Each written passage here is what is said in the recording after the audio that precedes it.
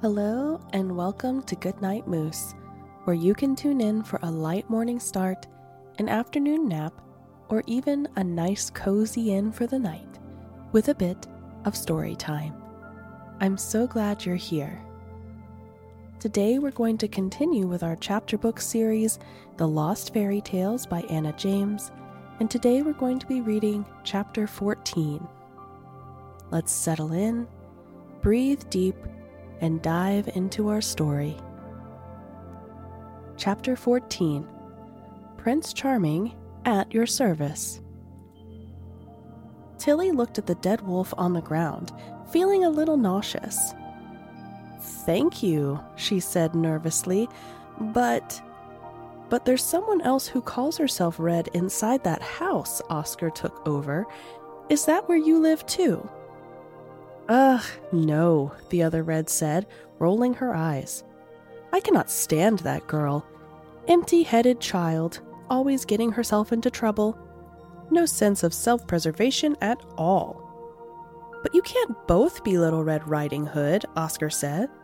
"Excuse me, I'll ask you not to call me that," this Red said, staring daggers at Oscar. "A childhood nickname I'd rather leave behind." "Yep, of course, sorry," Oscar said, eyeing the axe. "My mistake." "Anyway, if you two can take it from here, I'll be on my way," Red said. "There's a local woodcutter I'm teaching some axe skills to. Don't want to be late." And with that, she pulled her hood up over her hair and stalked away into the forest. "That was very strange," Oscar said, watching her go. "It's what Grandma and Granddad were talking about, though, isn't it?" Tilly said. "Fairy tales going wonky, characters being in the wrong place. We need to get back to the fairy cabinet before anything weirder happens. We should be glad we haven't stumbled across anything worse." "Agreed," Oscar said, opening the book up and beginning to read. Moments later, they found themselves standing off to one side of a very sorry-looking cottage with weather-beaten walls and several holes in its thatched roof. "Okay, well, this isn't the bookshop," Tilly said. "What did you do?" "I just read the last line of the story," Oscar said, showing Tilly the page. "Oh, but that's just the last line of Red Riding Hood's story," she said, pointing. "So I guess we're now at the start of the next story, which is..." She turned the page to look for the title, but Oscar was already speaking. "Jack and the Beanstalk," he said. "Yes, how did you know?" Tilly asked, looking up to see him pointing beyond the cottage. Behind it was one of the most bizarre things Tilly had ever seen, even in Wonderland. A huge green plant had sprung up so quickly that it had ruptured the ground around it. Cracks and huge furrows stretched out for meters and meters from the base, uprooting other trees and plants and knocking over hedges and fences. The beanstalk was as thick as a London bus, standing on one end, and was an unnaturally bright green, as though it had been colored in with wax crayons by a child. Even stranger than all of that was how it looked as though it had grown in a way that made it designed to be climbed. A rough pattern spiraled around the stalk like a staircase, and branches grew out of it at regular intervals, forming themselves into a makeshift set of railings and handholds. For a few moments, Tilly and Oscar simply stood and stared up at it, but their concentration was abruptly broken by a cacophony of curses and shouts of pain. Suddenly, a boy slid down the final few meters of stalk steps, bounced through the lower branches, and landed at the bottom of the beanstalk in an ungraceful heap. "Should we go and help him?" Oscar whispered. "That must be Jack, right?" "I guess so," Tilly said. "He's a goodie, isn't he? So it can't do any harm." They walked toward him and heard a squawk emanate from under him, just as he noticed them approaching. He waved merrily and rolled over to reveal a disgruntled-looking hen, half squashed underneath him. "It's really hard to climb down a giant beanstalk while carrying a hen," he said, picking a stray feather off his pants. "She seems all right, though." The hen regarded him and let out an unimpressed cluck. "I'm Jack," he said, sticking out a slightly dirty-looking hand. "Tilly," Tilly said, shaking it. "I'm Oscar," Oscar said, "and you're Jack. Jack and the Beanstalk." "Well, my name is Jack, and I did grow this beanstalk, I'll bet accidentally. So yes, I suppose so, Jack said. It's quite catchy, that, isn't it? Jack and the Beanstalk. He swooped an open palm through the sky, as if imagining his name in lights. Are you guys hungry? Jack asked. Do you want to come in for... Well, I'm not sure what we've got. It might just be water, but you're very welcome to share. I need to tell my mother what I found. It's going to make us a fortune. He held up the bedraggled hen. Her eggs are going to make me rich. Are eggs especially expensive here? Oscar said, confused. Her eggs will be, Jack said smugly, until he finally figured it out. Oh, of course, she said. You stole the hen from the giant at the top of the beanstalk. Hey, how do you know about that? Jack said, looking nervously up at the beanstalk which disappeared into the clouds. Just a hunch, Tilly tried to cover. I'd heard there were giants around here who had, magical stuff. Jack gave her an appraising look. Well, don't tell anyone, he said. Otherwise, everyone will be trying to get their hands on a hen like this. Anyway, are you coming? My mam's face is going to be a picture when she hears. Tilly and Oscar exchanged a look. It can't do any harm now we're here, Oscar whispered. And I'm starving. We'll just have a quick snack and then head back. Fine, Tilly said, and they followed Jack toward the cottage. The door of the cottage looked like it had been blue at some point, but the paint had nearly all peeled off and the whole door was hanging from one hinge. It's not much, but it's home, Jack said, pushing the door open. They followed him into a very dim, dank room with an empty fireplace against one wall. There was barely any furniture, but sitting at a rough wooden table was a woman who looked impatiently at Jack. Where have you been? She demanded. And who are these children you've brought back with you? You know we don't have anything to feed them with. I hope you're not here begging, she said, narrowing her eyes at Tilly and Oscar. And we've not got anything to steal, if that's what you're thinking. They're friends, ma'am, Jack said, and wait until you see what I've brought home. It's going to turn our fortunes right around. His mother did not look convinced. I've not much faith in your schemes, son, she said, before turning to the others. You see that monstrosity sitting out there in our back garden? It's quite hard to miss, Tilly said. Exactly, his mother said. And do you know where this beanstalk came from? I'll tell you. She went on, not pausing to let them answer. Yesterday, after eating the last scraps of stale bread for our breakfast, I realized the time had finally come. If we had any hope of making it through another winter, the only thing to do was to send Jack off to market with our cow. Our only cow. You might even say our beloved cow. Oh, come off it, ma'am, Jack said. You hated the sight of her. She may have been a grumpy old thing, but she gave us milk, didn't she? She said. And I wouldn't have parted with her if we hadn't been so desperate. Anyway, this one, she continued, nodding at Jack, takes her down to the market bright and early, and I say to him, make sure you get a good price. Don't let no one take advantage of you and your soft-heartedness. So off he went, and before he'd even had time to get to the market, he was back here, no cow in sight. But do you know what he did have? Not coins. Oh no. He had beans. Beans!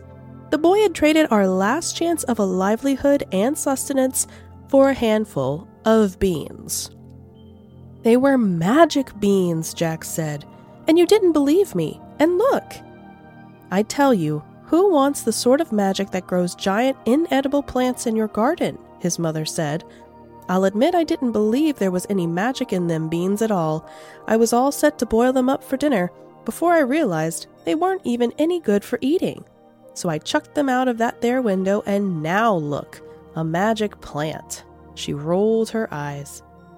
How about a magic money tree, or some magic never-ending bread, or a magic cow? How about that?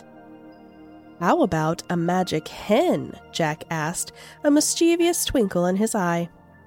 Aye, I'm sure, his mother said. And what would she do? Lay magic eggs? As if on cue, the hen let out an almighty squawk and stood up on spindly legs to reveal a golden egg. "How did you do that?" Jack's mother said. "Is it a trick?" "No," Jack said. "I went to see what was up at the top of the beanstalk." "You did what?" she shrieked. "What would I have done if you'd fallen and broken your neck?" "Well, I did go up there and I found her," Jack finished calmly. "You found her up there," she said. "What, just wandering around in the clouds?" "Basically, yes," Jack said. "And she was just wandering around up there on her own? You're trying to tell me? Just you, the sky, and this one hen," his mother pushed on. "There was only one hen, if that's what you're asking," Jack said. "She didn't belong to no one. I don't want no angry farmers chasing me down, trying to claim back their magic hen now." "Not a farmer exactly," Jack said, choosing his words carefully. His mother tapped her foot and waited for him to tell her the whole truth. "More like a giant." "A giant?" his mother shrieked. "You stole a magic hen from a giant? What possessed you, Jack? I tell you, it'll be you answering the door when he comes knocking." "He won't," Jack said, sounding a little uncertain. "I don't think he even saw me." "He doesn't think," she repeated sarcastically. "He can't be sure, but he doesn't think the giant saw him steal his property. Let's hope he's a vegetarian giant." "Actually, he was quite specific about eating meat," Jack said. "Had a whole song about it, in fact." "Oh, we've got ourselves a carnivorous, musically talented giant, have we? That makes it all better." "Calm down, ma'am," Jack said. "He doesn't know who I am." "No, of course not. The plant leading right down into our back garden won't give us away for sure," she said. "Let's hope all his talents lie in music and none in his sense of direction. And what have I told you about telling me to calm down?" Tilly had started flicking through the fairy tale book to get her and Oscar out of there, but the rustling pages caught Jax's mother's attention and she advanced on them wielding a broom in one hand. "You two in your funny clothes," she said. "Did you put him up to this whole hen-stealing lark?" "No," Oscar said. "We weren't even there, I promise." She regarded them with deep suspicion. "He may be a soft-hearted lad, but he's not stupid. Stealing from a giant? Now, I don't believe he'd do that of his own accord." She looked as though she were about to give someone a thwop with her broom when there was a sound like all the air being sucked out of the room. Tilly and Oscar held their hands to their heads as their ears popped, as though they were on a plane taking off. Once they recovered, they realized in alarm that something very odd had happened to Jack and his mother. They looked like characters in a glitching video game, hovering and flickering as if they were barely present, although when Oscar went over to poke Jack, he could still feel the rough wool of his clothes. "You've never seen this happen before, right?" Oscar said, sounding nervous. "No," Tilly said. And then, all of a sudden, Jack went completely still before shattering into millions of tiny pieces like a glass vase that had been dropped on the floor. Tilly's face went white as she stepped over to look at where Jack had been standing. "That wasn't there before, was it?" she said, gingerly poking at a sticky black puddle on the floor with the toe of her boot. "What is it?" Oscar said, coming over. "Melted book character?" "It looks like ink," Tilly said. "You're right," Oscar said. Tilly got down on her knees to look more closely. Just as she stuck a finger out to touch it, though, the black liquid abruptly vanished as though it had been instantaneously absorbed by the stone floor. At that same moment, the cottage door banged open, and they all looked up to see Jack walking in smiling, a hen under his arm.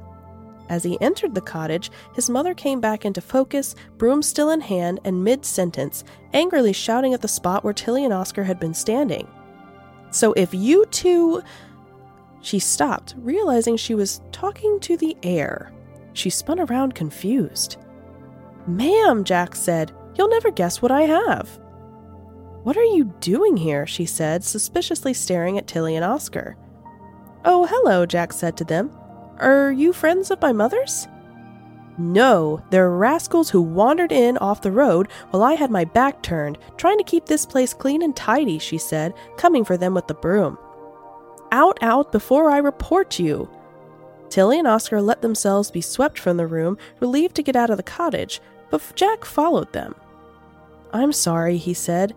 Ma'am can be a bit protective. That's one word for it, Oscar said under his breath. Well, we should be going now, Tilly said politely. Sorry to bother you. Now hang on, Jack said. Don't be dashing off so quickly. We only just met. What are your names? Are you from the village? I don't recognize you at all. Haven't we already done this? Oscar said. Done what? Jack asked. Nothing. He's just a bit, jet-lagged, I think, Tilly covered. I'm Tilly, and he's Oscar. Jet-lagged? Jack repeated. We've just been traveling for a while, Oscar said, trying to get back on track, and we really do need to be getting home. Where's home for you? Jack said, incorrigibly friendly. I can walk with you. We're fine by ourselves, honestly, Tilly said. She went to take a step backward and felt the gravel of the road crunch under her shoes. Although it's very nice of you to offer. Hang on, Jack said, coming closer. No, honestly, we're fine, she said, walking backward into the middle of the road. No, I just meant, he said, but at that moment there was a whoosh of hooves and a horse flew around the corner, causing Tilly to jump to one side, falling to the ground as she did so. That you need to be careful of riders, Jack finished weakly, before rushing over to make sure she was okay. I'm fine, she said breathlessly, shocked but unhurt except for a grazed knee and a rip in her tights. It didn't hit me. The rider was pulling to a stop and backing the horse around. Hey there, miss. What are you doing in my way? The rider asked. He was absurdly handsome with a perfectly straight nose and chocolatey brown eyes.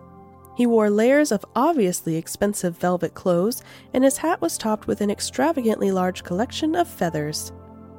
I'm sorry, Tilly said, automatically apologizing. I didn't see you coming. You should look where you're going, Oscar said. It's not your way. Why, yes, the man said. All the roads in this kingdom belong to my father the king, and will belong to me when I marry and inherit the crown. Okay, I can see how from that perspective this is literally your way, Oscar muttered, but you should still look where you're going.